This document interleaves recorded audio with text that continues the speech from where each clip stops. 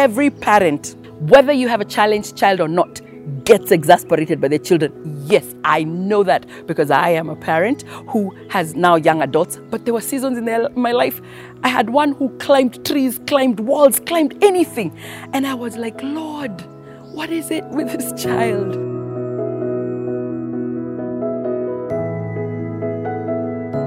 Isaiah 54 verse 13 says, all your children will be taught by the Lord, and great will be the peace of your children. All your children.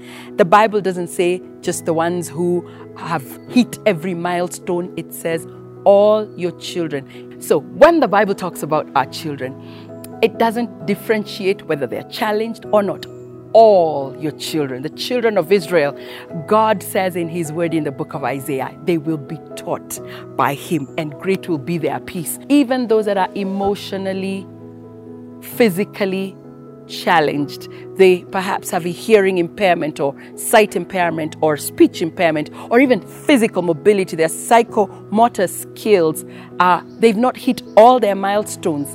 All your children. God is so good that His word addresses every child. And so the place of prayer you and I need to build is when they're little. That is the best time.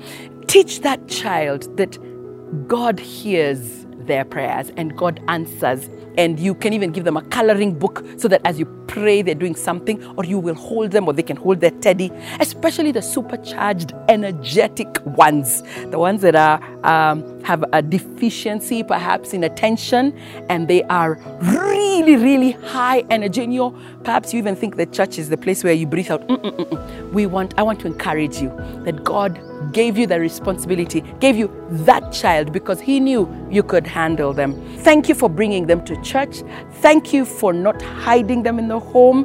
Thank you for bringing them. My prayer is that we can seek and find support groups and ways and encouraging you on parenting children with physical or even emotional challenges.